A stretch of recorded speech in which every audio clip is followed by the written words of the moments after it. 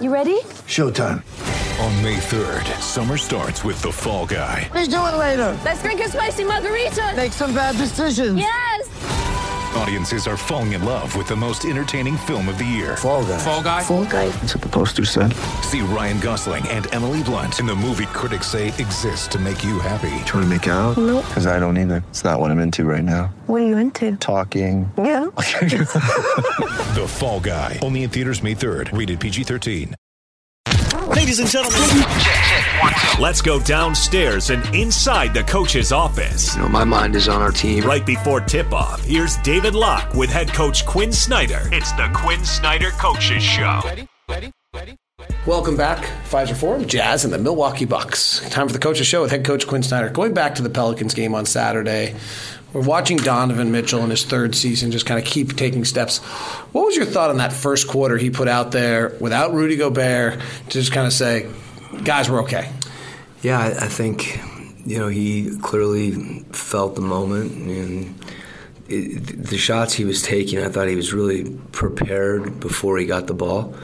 And then there were a few off the dribble where it's kind of an execution-related thing in pick and roll where he was setting his man up where Tony could get a good crack and get a good screen and free Donovan for a three-point shot as opposed to him getting downhill and attacking the rim, which we also like, or his mid-range. He got a chance to get that shot, and that was good too.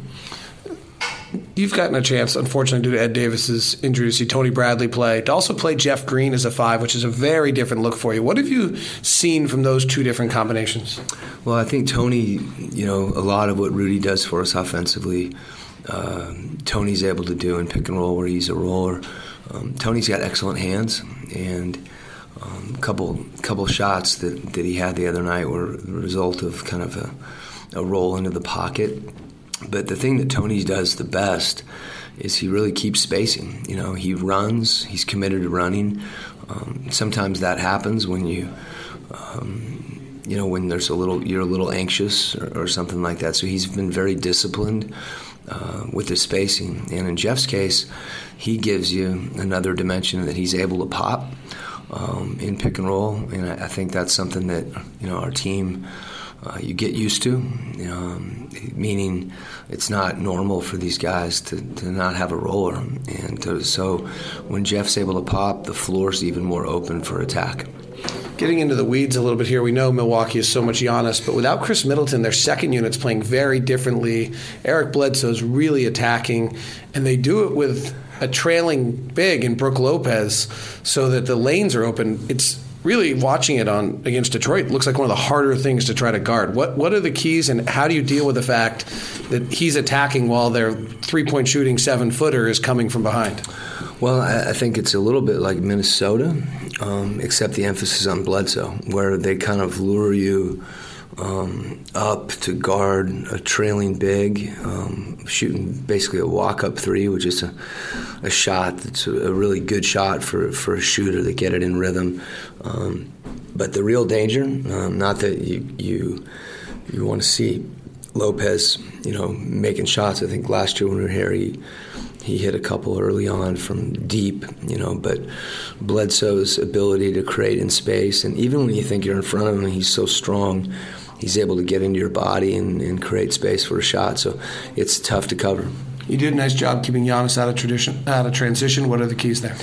Well, we try to build a wall. It's a little different type of wall because I think if you're flat, he's able to see gaps between various players. So, you know, someone's still got to take the ball, but you need even more support. And there's a tendency, particularly when he's in trail and they throw it back to him. It's very different from Lopez in some ways, but in other ways it's the same. And that, you know, he has to see one body in front of him, and then he has to see bodies on either side of that guy who's matched up with him.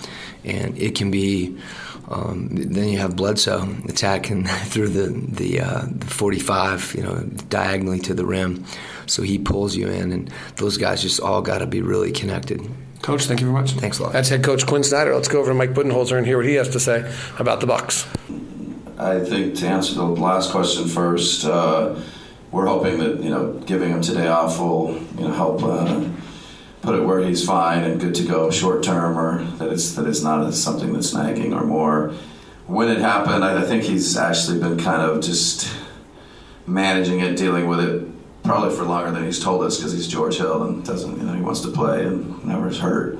So I think, for a few games, and it's just, I think today it's bad enough where it's the right thing for him to take a day and hope for the best and hope that it's very short term. Yeah, I mean, he loves to play, and he wants to play. And tonight, I think he's a very good team, somebody he's played with. And it's a little harder, but luckily we have a lot of history, a long history together, and listening to the medical and talking to him and watching him, I was pretty sure that this was the right thing. So, but he like most of them, they all want to play. So, but keeping him healthy and just keeping him in a good place is really, he's been playing so good for us, and want to keep him, where his body feels good, his mind feels good, and so we're conscious of all that. Coach, where's your team better than maybe people are talking about? What is it about your team you think that, maybe doesn't get noticed as much as it should? I don't know. I don't know what people say or talk, to be honest with you. I actually read a little bit about the rest of the league. I read or listen to very, very little about us. So sorry, Eric and Matt, you guys write about us. I have no idea what people say or don't say, so I can't answer.